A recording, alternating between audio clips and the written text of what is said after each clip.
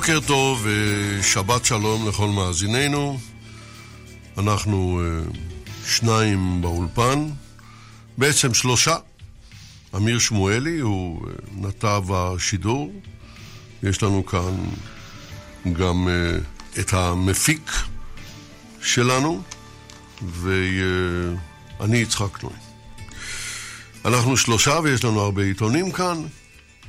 הם מעניינים. אני אפתח היום עם הניו יורק טיימס. אנחנו בדרך כלל פותחים עם הניו יורק טיימס, אבל היו כמה וכמה מאזינים שמאוד כעסו. הניו יורק טיימס הוא עיתון די ביקורתי לישראל, והוא עיתון בבעלות יהודית, אז יש ציפיות יותר גדולות, אבל אין מה לעשות. זה אחד העיתונים הטובים ביותר בעולם, וחייבים, הוא עיתון עשיר מאוד, וחייבים לפתוח בעיתון ובמדור הבריאות, מדור המדע. יש מה לקרוא בעיתון הזה, וכך אנחנו עושים הבוקר. כך נעשה הבוקר. קודם כל אני מחזיק את עיתון הנייר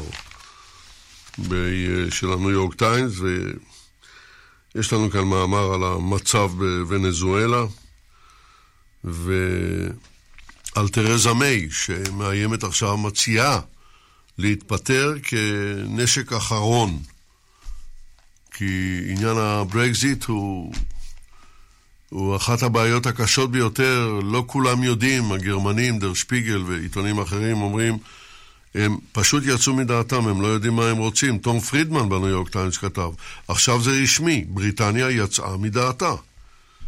הם לא יודעים מה הם רוצים.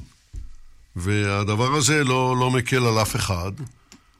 צרפת די מנצלת את העניין הזה, מקרון, מפני שהיחסים בין בריטניה וצרפת כבר מתחילת המאה ה-20, כשהם חתמו על האמנה הלבבית והיו חברים במלחמת העולם הראשונה והשנייה, הם חברים בערבון מוגבל, מה שנקרא.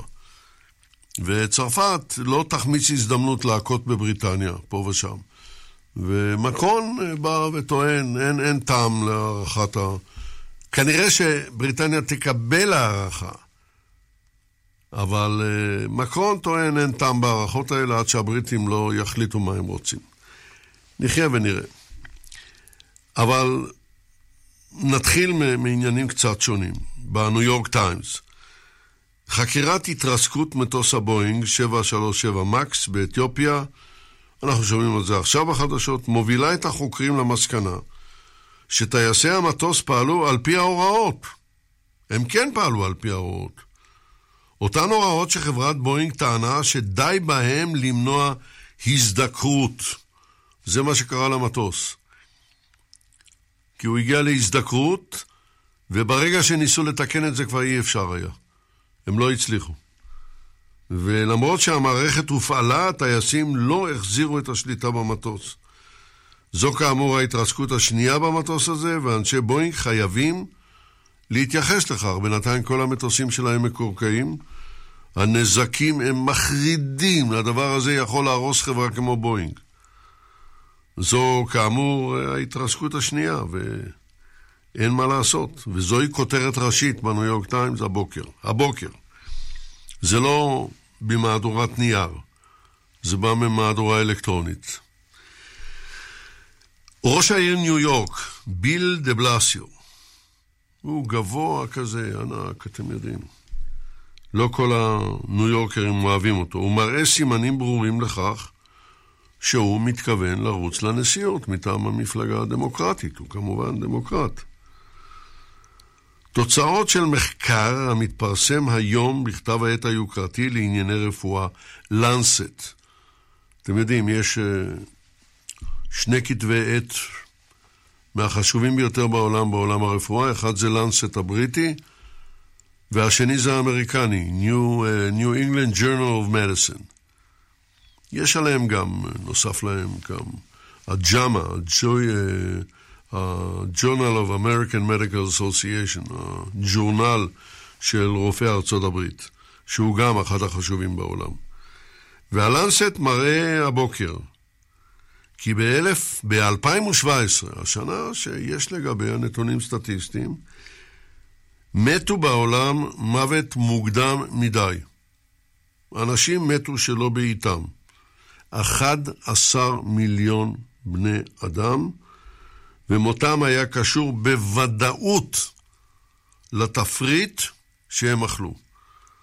לא היו בו בתפריט הזה לא פירות ולא ירקות ולא גרעינים ולא זרעים. היה מה שנקרא ארוחת בוקר קונטיננטלית. מי שהיה בבתי מלון בבריטניה של 2 כוכבים, 3 כוכבים, הם נקיים, הם מסודרים, אבל ארוחת הבוקר, שערו שבשמיים ישמור על כולנו. ביצים צפות בתוך שמן, נקניקיות, לחם שחור, חמאה, כל מה שמקצר חיים יהיה שם. אז זהו, זה תוצאה של מחקר שמתפרסם הבוקר. סיפור אחר לגמרי, והוא מעניין, תקשיבו. יש מושג באנגלית, אנגלית אמריקנית, ששמו social space. זאת אומרת מרחב חברתי. מה זה בדיוק ומתי חוצים אותו? מי שהיה סגנו של הנשיא אובמה, ג'ו ביידן, ששתי נשים התלוננו כי התקרב עליהן ונגע בהן יותר מדי, שחרר לציבור וידאו שבו הודע כי לא הבין שחל שינוי בתפיסת המרחב החברתי, וכי כעת הבין זאת. אבל, במחקר שנערך ב-1960, זה כבר הרבה זמן, על ידי האנתרופולוג האמריקני אדוארד הור, שעקב אחר המרחב החברתי של בני אדם בארצות הברית, באירופה ובאסיה, הוא הגיע אז למסקנות הבאות. אנחנו שומרים סביבנו מרחב של 18 אינץ', או בערך 35 סנטימטר, ועד ל4 רגל, שהם כ1.20 מטר. המרחב הזה נועד למשפחה, חברים וחברים לעבודה. זאת אומרת, במרחב הזה נוח לי אם אדם עומד במרחק של, נאמר, 35-40 סנטימטר ממני, אם אני מכיר אותו. אם אני אעמוד על ידך במרחק של 30 סנטימטר או 35 סנטימטר, מה אתה תעשה, אמיר? אתה תרגיש בסדר? הוא אומר שכן, בסדר. אוקיי, אנחנו כבר מכירים איזה 20 שנה יותר. מרחב של מ1.20 ועד ל12 רגל, דהיינו למעלה מ3.5 מטר, נועד לזרים. המרחקים האלה מחויטים במוח כאמצעי בטיחות.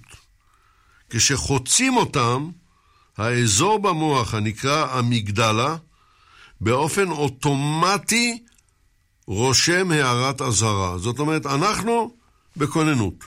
אני לא מכיר את האיש הזה, מה פתאום הוא מתקרב אליי כל כך? זה הסיפור. בשנת 2009, מדעני המכון הטכנולוגי של קליפורניה דיווחו על מקרה של אישה, שכתוצאה מנזק גנטי נפגעה קשה באמיגדלה שלה, וכשזרים גמורים התקרבו אליה עד כדי 30 סנטימטר, היא לא חשה כל אי נוחות. הדבר הזה מתועד בעולם הרפואה. המרחקים שניתנים כאן הם ממוצעים שתלויים כמובן באינדיבידואל ובתרבות, והתפתחו במשך דורות. בכמה מדינות דרום אמריקה, למשל ארגנטינה ופרו, ניתן להתקרב עד 60 סנטימטר. מדובר על זרים. אבל שוב, הניסיון האישי הוא הקובע. אישה שהותקפה מינית בעברה תשמור על מרחק יותר גדול. סיפור אחר. במאמר גדול בכתב העת המקצועי סל, סל הוא נקרא, שהתפרסם השבוע, ביום חמישי השבוע, הוא מופיע בגיליון השבת של הניו יורק טיימס, מה שאני קורא לכם עכשיו, של היום, נדונה שאלה גדולה. תרופות אימונותרפיות נגד סרטן. לאמור, תרופות שמעוררות את מערכת החיסון של הגוף לתקוף את הסרטן. יש שיטה כזאת. הן נושאות בשורה גדולה מאוד. כגון התרופות שפיתח פרופסור זליג אשחר ממכון ויצמן. הוא חתן פרס ישראל היה לפני 2-3. ואולם סוגי סרטן ידועים לשמצה, כגון סרטן פי הטבעת וסרטן ההרמונית, הפרוסטטה, אינם מגיבים לתרופות אימונותרפיות. והשאלה היא מדוע? התרופות האלה משבשות את הסימנים שהסרטן שולח כדי לשבש את המערכת החיסונית. הסיגנל, האות הזה, נשלח על ידי מולקולה שנמצאת בתאים המצויים בחלק החיצוני של הסרטן. הצרה היא שהמולקולה הזאת שכינויה PDL1, אנחנו לא רופאים ולא חוקרים, זה לא כל כך משנה לנו, PDL1, לא מופיעה על פני החלק החיצוני של כל הסרטנים. ולכן לתרופות יש קושי גדול לחסום את הסיגנלים משבשי המערכת החיסונית שהמולקולה הזאת שולחת. טענת החוקרים היום היא שאותה מולקולה PDL1 עדיין מערימה על המערכת החיסונית. למרות שלא רואים אותה, המולקולה הזאת נשלחת על ידי הסרטן אל מרכזי המערכת החיסונית, בלוטות הלימפה וכו', ומשבשת את פעולתן. מדענים בקליפורניה הצליחו על ידי סילוק המולקולה הזאת לאפשר למערכת החיסונית לתקוף את הסרטן. הבעיה היא שהם עשו את זה עד כה, אבל רק בעכברים.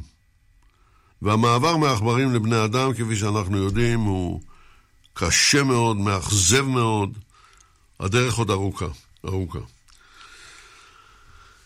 סיפור אחר הרבה יותר. בקיצור, נשים בהיריון העובדות פעם או פעמיים בשבוע במשמרות לילה מעלות את הסיכון להפלה, מראה מחקר בוודאות.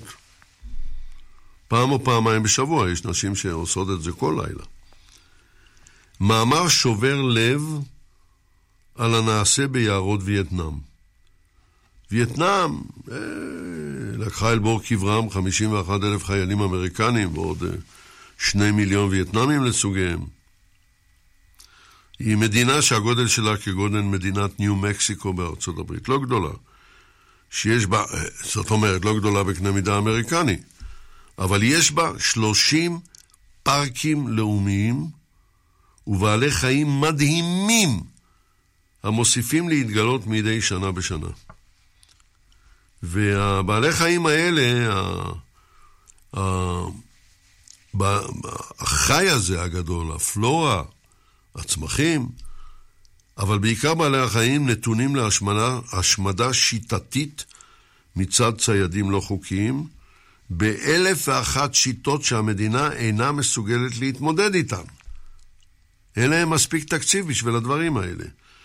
באחד הפארקים שהוקצו להצלת בעל חיים נדיר, התגלו, תקשיבו לזה, יותר מ25,000 מלכודות לבעלי חיים.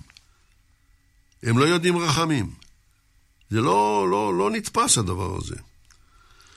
בואו נעבור למשהו אחר. בהררה, בירת זימבבואה, ישנו בניין שנקרא East Gate Center.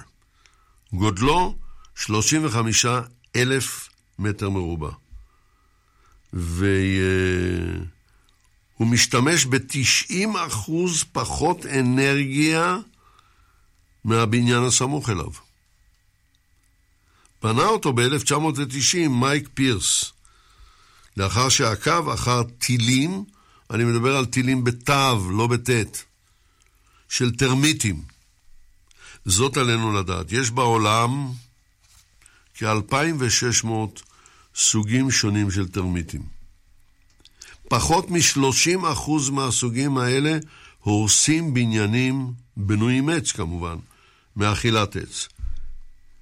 רובם בונים מגדלים גבוהים, שנועדו להגן עליהם מפני מזג אוויר קשה. הטילים פולטים דרך ערובות עדות תחמוצת הפחמן, שתהרוג את הטרמיטים בפנים, אם לא תפונה.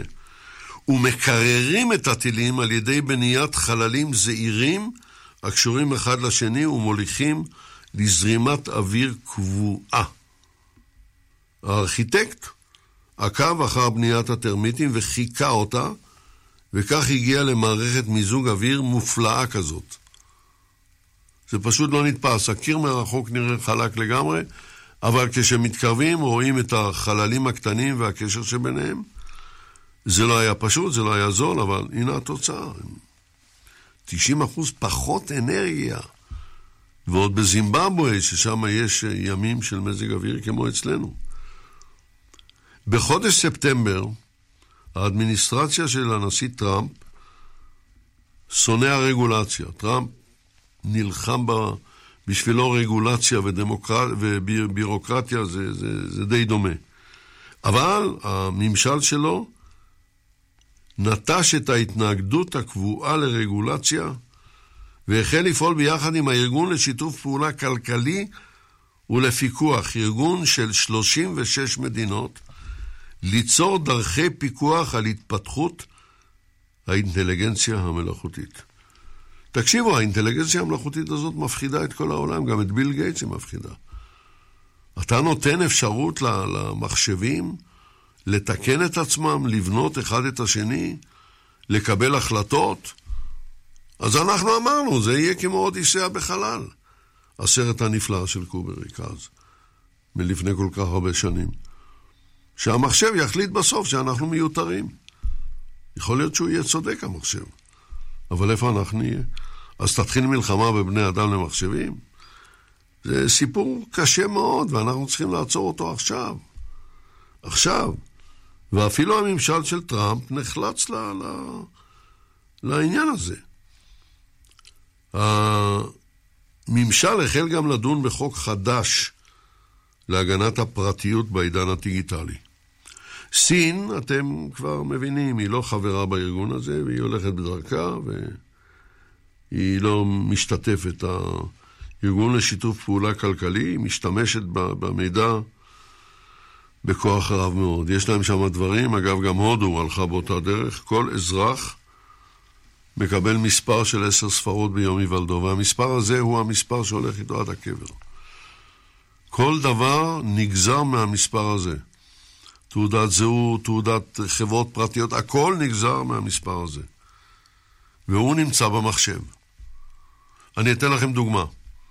ישנן צמתים בדרכים. מעבר להולכי רגל. הוא מצויד במצלמות הכי משוכללות. סין מאוד מאוד מתקדמת בעניין הזה. אזרח סיני שממהר, רחוב ריק, עבר באור אדום. בום! הרמקול מלמעלה אומר, האזרח צ'ו מינג דו, אני לא יודע, אני עבר עכשיו באור אדום והוא מקבל נקודה שחורה להתנהגות שלו. אנחנו לא מוכנים לסבול דברים כאלה וכן הלאה. הוא אסף כך וכך נקודות והוא בא לסגור מרפסת. אומר לו הפקיד, לפי הנתונים שבידי אתה אזרח לא מועיל. אתה כך וכך פעמים חצית באור אדום. וכך וכך פעמים לא עשית את זה ולא עשית את זה, וכן הלאה וכן הלאה. ולכן לא תקבל אישור למרפסת. זה נשמע כמו 1984 של אורוול, אבל זה במציאות. אורוול לא העלה בדעתו טכנולוגיות כל כך מתקדמות, אבל הן קיימות. הן פשוט קיימות. כל פרט, בכל פינה בסין ישנה מצלמות, גם בלונדון, גם בניו יורק. אבל הפרשנות שהמצלמות המתקדמות מאוד האלה, שמזהות את הפנים, מזהות כל דבר, יודעים מי אתה, היא קשה מאוד. מה שמחזיר אותנו לפתגם, המשפט הידוע בספרו של אורוול, Big Brother is watching you. האח הגדול, תרגום לעברית, אינו פקוחה. זה סיפור קשה, קשה, קשה. הודו עשתה אותו דבר. אלה מדינות עתירות אוכלוסין, אבל היחיד בהן הוא, מה אני אגיד לכם, מאושר גדול או לא. יש סינית שנלחמת למען זכויות הפרט, והיא ברחה לקנדה, וממשיכים לרדוף אותה דרך המחשב, ודרך כל מיני דרכים, והיא מסכנה גדולה, שם בקנדה. סיפורים, לך תתחיל איתם, זה סיפור קשה מאוד. אילו ארצות הברית לא הייתה מצטרפת לארגון, היינו היום בסכנה של התפוררות גלובלית. בייחוד על רקע צמיחת האינטליגנציה המלאכותית. עכשיו תארו לכם, סין לא עוצרת עם האינטליגנציה המלאכותית. לאן זה עשוי להוליך?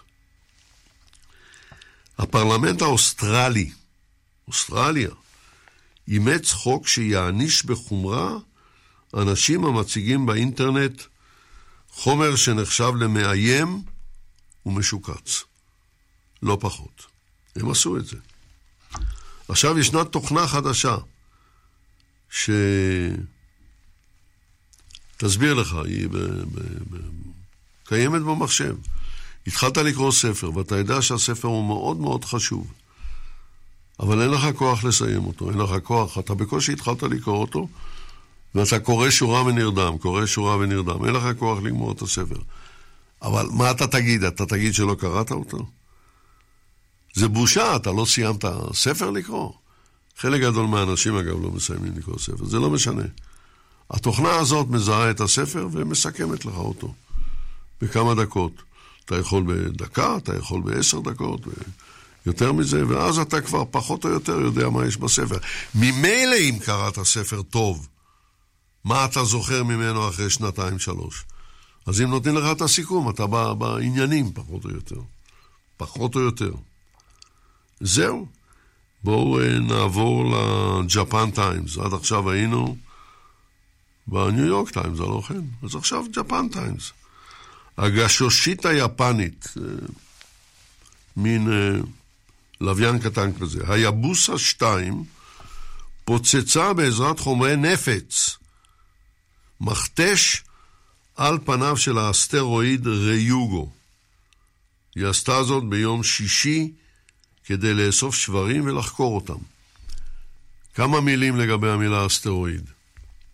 אני לא אומר סטרואיד, אני אומר אסטרואיד. אני מקבל כמה וכמה מכתבים, אני לא יודע מאיפה זה נובע. ולא אומרים אסטרואיד, אומרים אסטרואיד. זה ההיגוי הנכון. אז אנא, תחסכו לי את הדואר האלקטרוני הזה, גם ככה הוא עמוס הרבה יותר מדי. והחללית עשתה את זה אתמול, וזוהי הפעם הראשונה שניסוי כזה נעשה על הסטרואיד, והיפנים מאוד גאים. כמו שאנחנו גאים בזה שחברה פרטית שלחה לוויין שעומד להיכנס למסלול סביב הירח, והעיתונות, הטלוויזיה והעיתונות מדווחים על זה. ללא ספק. הסיפור הזה חשוב מאוד ליפנים. והם מדווחים על ארצות הברית. מהו הסיפור? ארצות הברית הוסיפה כמעט 200,000 מקומות עבודה ברבעון הראשון. והמצב בארצות הברית, לא נעים לי להגיד לכם, כי יש כל כך הרבה שונאים של טראמפ, אבל המצב האבטלה בארצות הברית הוא היום הנמוך ביותר מזה 50 שנה. סיפור נוסף, שר הקרקעות היפני, יש דבר כזה, שר הקרקעות, הפיתוח, הבניינים, הקרקעות, כי אישי, זה השם שלו, אני מניח שאני לא הוגה את השם נכון, הודיע אתמול כי החליט לבטל את צעדה של ממשלת אוקינאווה, שהיא חצי אוטונומית, שהחליטה לעצור את העבודה הנעשית שם עכשיו, בשעות אלה, על מנת להכשיר את הקרקע לבסיס אמריקני בנאגו, באוקינאווה. אנחנו זוכרים את הסרט הנפלא עם מרלון ברנדו, בית התה של ירח אוגוסט, זה היה באוקינאווה. שם היו קרבות איומים במלחמת העולם השנייה. יש לנו צילומים דוקומנטריים. היפנים סיפרו לתושבי האי, שהיא חלק מיפן, שהאמריקנים הם חיות אדם, ואנחנו רואים בצילומים, רואים אמהות עם ילדים בחיקן קופצות אל מותן, מסלעים גבוהים ביותר. רואים צילום של ילד יפני בן 6-7, לא מפסיק לרעוד, כי הוא משוכנע שעכשיו החיילים האמריקנים יאכלו אותו חיים. זה סיפור, ואין אהבה גדולה בין תושבי אוקינאווה לבין החיילים האמריקנים. היו תלונות על תקיפות של חיילים אמריקנים, היה שיא שחייל אמריקני שחור, הם ציינו את זה, היפנים, אנס ילדה בת 10 או מה, והם השתוללו האוקינאווים. אז זהו, ממשלת אוקינאווה באוגוסט האחרון ביטלה את האישור להקמת הבסיס. כעת באה ממשלת יפן והפכה את ההחלטה. הם יריבו עם טראמפ, הם יריבו עם האמריקאים. הם צריכים בסיס באוקינאווה, לא יעזור כלום. טוב, נעבור לאינדפנדנט, לא לפני שנפנה אל אמיר שלנו ונשאל אותו אם יש לו בחיקו קצת מוזיקה בשבילנו. יש לא כרגע, אני עוד אקרא איזה משהו ואז תיתן את המוזיקה, יש גם פרסומות, אז ניתן אותם במצורף. בואו נראה קודם כל מה יש לנו באינדפנדנט. הנהלת בית ספר אנגלי מתנצלת. היא מבקשת את סליחת הציבור. היו צריכים להחזיר תלמיד הביתה, ולא היה מי שיקח אותו. אז הזמינו מונית. האמא צלצלה ואמרה, תזמינו מונית, אני אשלם. אבל אז היא אמרה, אני רוצה שבמונית יהיה רק נהג לבן, לא שחור. וזה מה שהם ביקשו מחברת המוניות, וחברת המוניות הפיצה את זה לעיתונות, ועכשיו בית הספר מבקש סליחה. למה עושים דבר כזה? זה סיפור אופייני לימים אלה. ומן הקל אל הכבד, בעיית הברקזיט הולכת ומחמירה. השמרנים סבורים כי ההתעקשות של מנהיגתם דומה לישיבה בבונקר. בריסל מוכנה לתת לתרזה מיי שנה של דחייה גמישה. והניו יורק טיימס, כאמור במאמר ראשי של תום פרידמן, כותב, כעת זה רשמי. בריטניה יצאה מדעתה. אין ויכוח. ה-Christian Science Monitor, מאמר גדול על היזידים בסוריה, ומללים שזה פשוט לא יתואר, שדאעש יתעלל בהם והכל. דווקא לא אסד, הוא דאג ליזידים, הוא דאג לנוצרים, אבל הוא, חוץ מזה, היה רוצח גדול, נשאר רוצח גדול.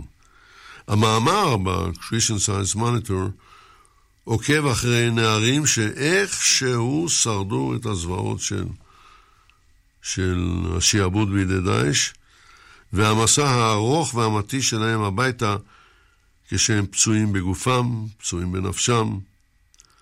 כתב ה-Christian Science Monitor נפגש ודיבר איתם. זהו, אני חושב שנשמע אולי כמה צלילי מוזיקה. אנחנו ב-9:32, זאת השעה ברשת ב' של תאגיד השידור. אנחנו מדברים על עיתונים מן העולם. קצת מוזיקה, קצת פרסומת, ואחר כך נשוב אליכם. היו איתנו.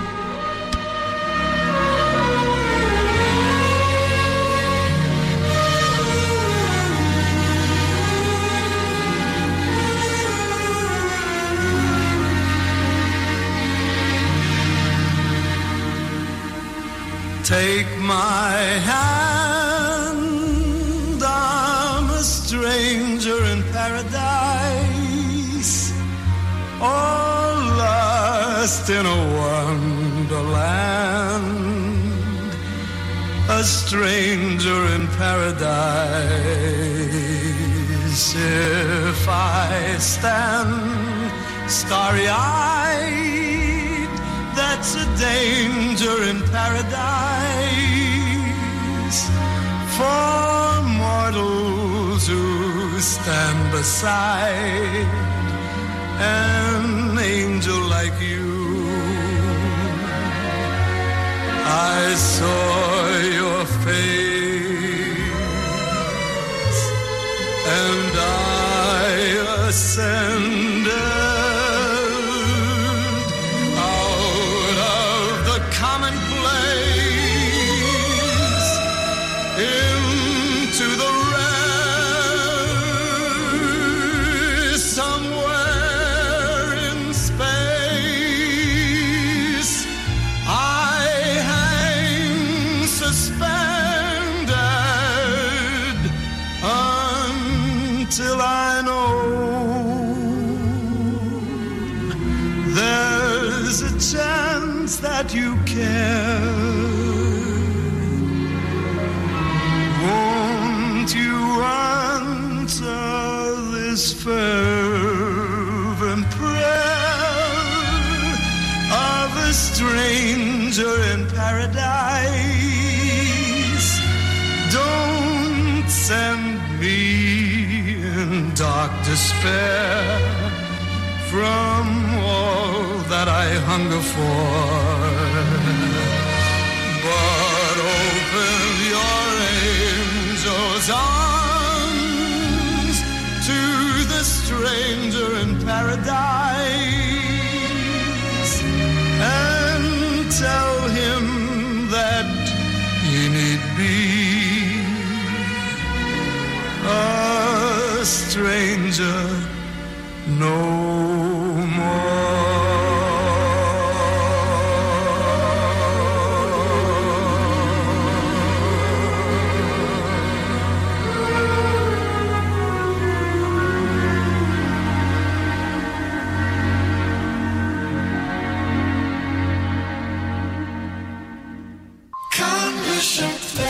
מיד חוזרים עם יצחק נוי. נותרו 4 ימי בחירות ברשת מחסני חשמל. רק עד יום שלישי ב-10 בלילה ועד הפריט האחרון. 4 ימי בחירות אחרונים ברשת מחסני חשמל. המחיר נמוך מדי במחסני חשמל. איזה פינק? פינק בראשית, התפוח הישראלי. פינק בראשית, תפוחים מטופחים, מפסקות גליל גולן. אדם חכם קונה בעלם מגוון מוצרי חשמל ואלקטרוניקה ללא מע"מ, ונוסף על כך מקבל 300 שקלים בתווי קנייה דרימקארד על כל קנייה ב1,000 שקלים. אדם חכם קונה על המוצרים שבמבצע, כפוף לתקנון. איזה פינק? פינק בראשית, התפוח הישראלי. פינק בראשית, תפוחים מטופחים, מפסקות גליל גולן. צריך לחג תנור, תחשוב אלקטרולוקס, קריים לבישול, תקנה אלקטרולוקס.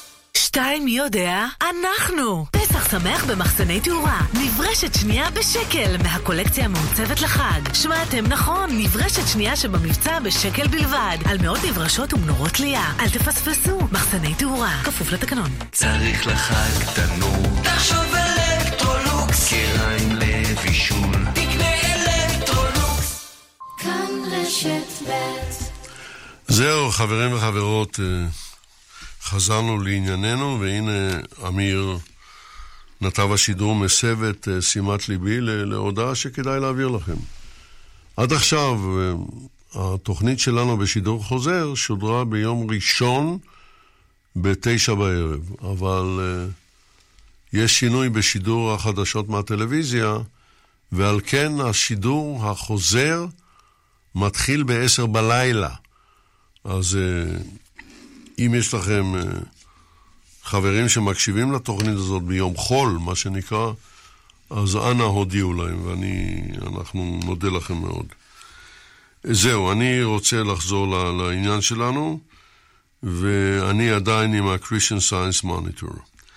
ויש לנו כאן סיפור די מעניין, אני חושב, על קבוצה שפועלת בדרום של ארצות הברית. אתם יודעים, הדרום של ארצות הברית, זו הייתה הקונפדרציה במלחמת האזרחים.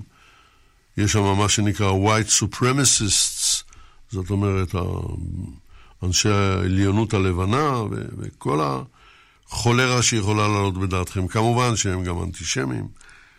והקבוצה הזאת בדרום של ארצות הברית נאבקת בעליונות הלבנה, ב-white supremacists.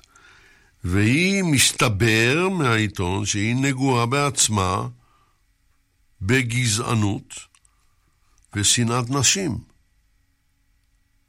כמה מהמנהיגים שלה עזבו את התנועה במחאה. מאבקה מתבסס על חוסר הסובלנות של הדרום, כפי שנמכר לליברלים טובי הלב של החוף המזרחי של ארצות הברית, ניו יורק, בוסטון וכן הלאה. אבל, טוען העיתון, הלוואי וזה היה כל כך פשוט. ישנם אזורים אפורים בין הזכות לחופש הדיבור לבין ליבוי שנאה. ולא כל נאום ומאמר שאינו מקבל את דעת הלוחמים למען האהבה הוא כזה. התקפה על אנשים שדעותיהם שונות מדעותיך לפעמים אינה מביאה לאהבה ולהפחתת השנאה, אלא בדיוק להפך. כמו אצלנו בישראל, שיש אנשים כל כך מתקדמים וכל כך נעלים וכל כך חכמים, שמי שלא חושב כמוהם, אז הוא נמוך מצח. אתם מבינים? הוא נאנדרטל. יש אצלנו, ואנחנו קוראים את זה גם בעיתונים היפהפיים שלנו. הדברים האלה קיימים גם אצלנו, בואו ונודה על האמת. חייבים לדעת לכבד את הדעה של השני. ולא אוטומטית, כל מי שלא חושב כמוני הוא אידיוט. תהיו פתוחים יותר, נהיה פתוחים יותר כולנו. בואו נעבור עכשיו לטלגרף. הטלגרף הלונדוני. תרזה מיי, ראשת הממשלה, מבקשת דחיית הברקזיט עד 30 ביוני. בעוד ג'ייקוב ריז מונג מאשים אותה בהתעלמות והתנכרות לחלק גדול של מפלגתה. איזה סיפור שם, איזה סיפור. היא כנראה תקבל את הערכה הזאת, אבל זה הולך להיות מסובך. ענקיות הרכב הגרמניות, דיימלר, BMW ופולקסווגן, צפויות לכנסות נוראים מצד מועצת אירופה, מאשימה אותם בקשר למניעת התפתחותה של טכנולוגיה חדשה ונקייה יותר למכוניות. תבינו, אפשר לייצר טכנולוגיה כזאת, רק הפיתוח עולה מיליארדים על מיליארדים. והחברות האלה רוצות לחסוך את זה. וזה זמן לא רב, כמה שנים אחרי הסקנדל עם פולקסווגן, שמכרה מנועי דיזל נפלאים, אבל לא בדיוק נקיים. ושם הייתה התפתחות מאוד מעניינת, כי הם מכרו מאות אלפי מכוניות כאלה, ואנשים שהייתה להם מכונית כזאת, לא רצו לבוא לתקן אותה. מה אכפת להם שזה מזהם את הסביבה? המכונית נוסעת נהדר עם המנועי דיזל. סיפור. ועכשיו הברית הזאת של השלושה. סיפור אחר, הכנסותיה של ענקית האלקטרוניקה מדרום קוריאה, סמסונג, ירדו לרמה הנמוכה ביותר מזה שנתיים. מסכנים, לא יוכלו לגמור את החודש. סיפור אחר על אי גמירת החודש זה הסכם הגירושים של ג'ף בזוס ממקנזי בזוס. ההסכם הוא שהיא תישאר עם פרוטות מהירושה שלהם, 36 מיליארד דולר. זה 25% מההכנסות משווי החברה. כעת היא האישה השלישית באושרה בעולם. אגב, כל ההחלטות, כולל החלקים שניתנו לה, יהיו של ג'ף. היא קיבלה את זה ברצון, זה לא סיפור מסובך. נעבור להודו, הינדוסטן טיימס. העיתון טוען במאמר ראשי, כי בפברואר, לפני כחודש וחצי, הפיל חיל האוויר ההודי מטוס F-16 פקיסטני, חרף הודעות סותרות בעיתונות האמריקנית. פקיסטן הודיעה בינתיים כי תשחרר ביום שני 360 אסירים הודיים, כל זאת למען שיפור היחסים בין השתיים. שימו לב, שתי המדינות האלה היו ונותרו שונאות גדולות אחת של השנייה, ויצאו להרבה מלחמות. אבל מאז ששתיהן גרעיניות עם אמצעי שילוח, עם טילים, הן עושות הכל, אבל הכל, כדי לא להיכנס למלחמה. אז אתה בא ואומר, בעצם הגרעין הזה משקיט את האזור, לא מגביר את תראו, זה סיפור מאוד מעניין. איך הן מרסנות את עצמן, מפני שיש להם נשק גרעיני. מרסנות. הגרדיאן. צרפת דוחה כל אפשרות להארכת הברקזיט, אם אין לבריטניה תוכניות ברורות. בינתיים, סיפור מצחיק. שרה בכירה בממשלת צרפת אמרה לעיתון כי החליטה לקרוא לחתול של הברקזיט. למה לקרוא לחתול ברקזיט? הוא לגמרי משוגע, היא הסבירה. הוא מיילל בבוקר, משגע אותי שאתן לו לצאת. כשאני קמה ופותחת את הדלת הוא מסרב לצאת. כשאני לוקחת אותו ומוציאה אותו דרך הדלת, הוא נועץ בי מבט מזרה אימים. אז תגידו לי, הוא לא משוגע? אז עכשיו הוא יהיה ברקזיט, חתול בשם ברקזיט. עכשיו נעבור לפרנקפורטר אלגמיינה צייטונג. אובמה הגיע לביקור בברלין, ודובר הממשלה מיהר לומר, זה ביקור פרטי לחלוטין. הוא הנשיא לשעבר. אתמול אובמה הגיע עד לבניין הקנצלריה לראות את אנגלה מרקל, והם מדברים על שלל של נושאים. אני מניח שביניהם הם גם החליפו כמה מילים על הממשל של טראמפ. אנגלה מרקל לא מאושרת, אף אחד באירופה לא מאושר מהממשל הזה, אבל טראמפ עושה את שלו. מנהיג ה-AFD, האלטרנטיבה לדויטשלנד, ארגון הימין הקיצוני, המנהיג שלו בבווריה מוכן לוותר על משרתו ואולי אפילו לעזוב את המפלגה. חברו למפלגה, המנהיג ה-AFD, האלטרנטיבה לדויטשלנד בביירן, פרנץ רגמולר או משהו כזה, דורש הבהרות ואומר, עלינו לשוב לשורשיה של המפלגה, לשורשים של הימין הקיצוני. מה זה אומר אני לא יודע. אגב, הם מאוד מאוד נזהרים לא לתקוף יהודים. לא כדאי להם לתקוף יהודים, הם חכמים. היהודים המספר שלהם לא גדול, זה לא מוסלמים, זה סיפור אחר. הם משאירים את זה בצד. לבוא ולומר שיש בהם אהבה ליהודים, אני לא הייתי מרחיק לכת עד כדי כך. סיפור אחר בפרנקפורטר אלגמיינה צייטונג. מאז 2013, 1,050 נשים וגברים, אזרחיה של גרמניה, תומכי דאעש, נסעו לסוריה. עכשיו הם שבים הביתה מן הקליפות. העיתון קורא לזה בלעג, הקליפות. והשיבה לא כל כך פשוטה, לא אוהבים אותם, לא מקבלים אותם. הם עצמם לא יודעים לאן הם חוזרים, זה לא פשוט. סיפור אחר מעניין להפליא בעיתון. הם יודעים את מה שנעשה בטורקיה. והכתבה אומרת, הנוער הטורקי של היום, אנחנו ב-2019, הרבה יותר משכיל וקוסמופוליטני ממה שהיה לפני 10 שנים. והנוער הזה כבר לא חש שהנשיא ארדוגן מייצג אותו, למרות שהוא עצמו, ארדוגן, שם בהם את מבטחו, אבל לא הנוער. היום הם כבר רואים את הדברים אחרת. מה פירוש הדבר? לא ברור.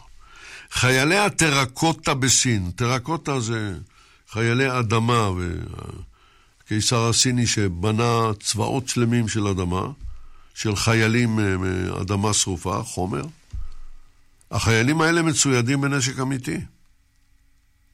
והנשק הזה, כל כך הרבה שנים אחרי שגילו את הצבאות האלה, על קברו של המלך הסיני, כלי הנשק האלה הם אמיתיים והם שמורים במצב נפלא. היום החוקרים חושבים שהם מבינים איך. הסינים השתמשו בציפוי מיוחד לכלי הנשק לשמור עליהם. הם מרחו את כלי הנשק בחומר מיוחד, ולכן הם נשמרו כל כך טוב. בואו נעבור לג'ונגאנג דיילי, דרום קוריאה. הרווח הנקי של סמסונג אלקטרוניקס ירד ב-60% ברבע הראשון, בשל נפילה במחירי שבבי הזיכרון וגם דרישות קונים. בינתיים הקהל ממתין מאז אתמול עם תחילת המחירות של הטלפון של סמסונג גלקסי S10 5G, יש להם אותיות ומספרים שאפשר להשתגע. הרשת החדשה מהירה ביותר, סופר פאסט, מה שנקרא, והיא יצאה לדרך ביום רביעי בלילה.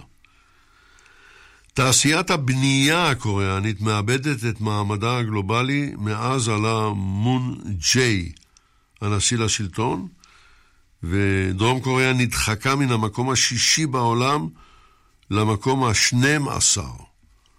הם לוקחים את זה מאוד קשה, בכוח ותחרות ויתר הדברים שעולים בדעתכם. בינתיים משאל גלופ קוריאני מגלה כי אהדת הקהל הקוריאני לנשיא מון ג'יי נמצאת ברמתה הנמוכה ביותר. אתמול אישרה האספה הלאומית בקוריאה עלייה של 8.2% בחלקה של דרום קוריאה בהחזקת הצבא האמריקני שם. בדיוק לפי דרישת דונלד טראמפ. מה הייתה הדרישה שלו? דונלד טראמפ טען ואמר, אתם היום מדינות עשירות. אתם כבר לא נתונים למתקפה קומוניסטית. לא ייתכן שארצות הברית תישא בעול הצבא כל הזמן, רק ארצות הברית. הרי דרום קוריאה ויפן וגרמניה הפכו למעצמות כלכליות מפני שלא היו להם הוצאות ביטחון. את רוב הוצאות הביטחון לקחה עליה ארצות הברית, עכשיו זה נגמר. ומסתבר שדרום קוריאה נשמעת לדונלד טראמפ. 8% ו2% זה לא מעט. סיפור אחר, לדברי גנרל אמריקני, אין ספק שבמקרה של פרוץ מעשה איבה בין צפון קוריאה לארצות הברית, קים ג'ונג און, נשיא צפון קוריאה, יפעיל את הטילים האינטרקונטיננטליים שלו. עכשיו, אתה לא מפעיל טיל אינטרקונטיננטלי כדי לזרוק 10 טון חומר נפץ. זה שטויות. אתה מפעיל אותו כדי לזרוק פצצה. והדבר הזה מפחיד מאוד. למונד, לפחות 13 מיליון צרפתים אינם יודעים להפעיל באינטרנט פעולות בסיסיות לגמרי. לא לשלוח מכתב, לא לקבל מכתב. הם כבר קשישים, וקשה להם להסתגל למחשב. הם מחפשים עבודה, ואפילו אינם יודעים איך לברר זאת במחשב. תארו לעצמכם. סיפור אחר, כל פועל צרפתי שנחשף לאסבסט, זכאי לפיצוי בשל התקפי חרדה שהיו לו. לא שהוא חלילה קיבל סרטן, התקפי חרדה, מספיק.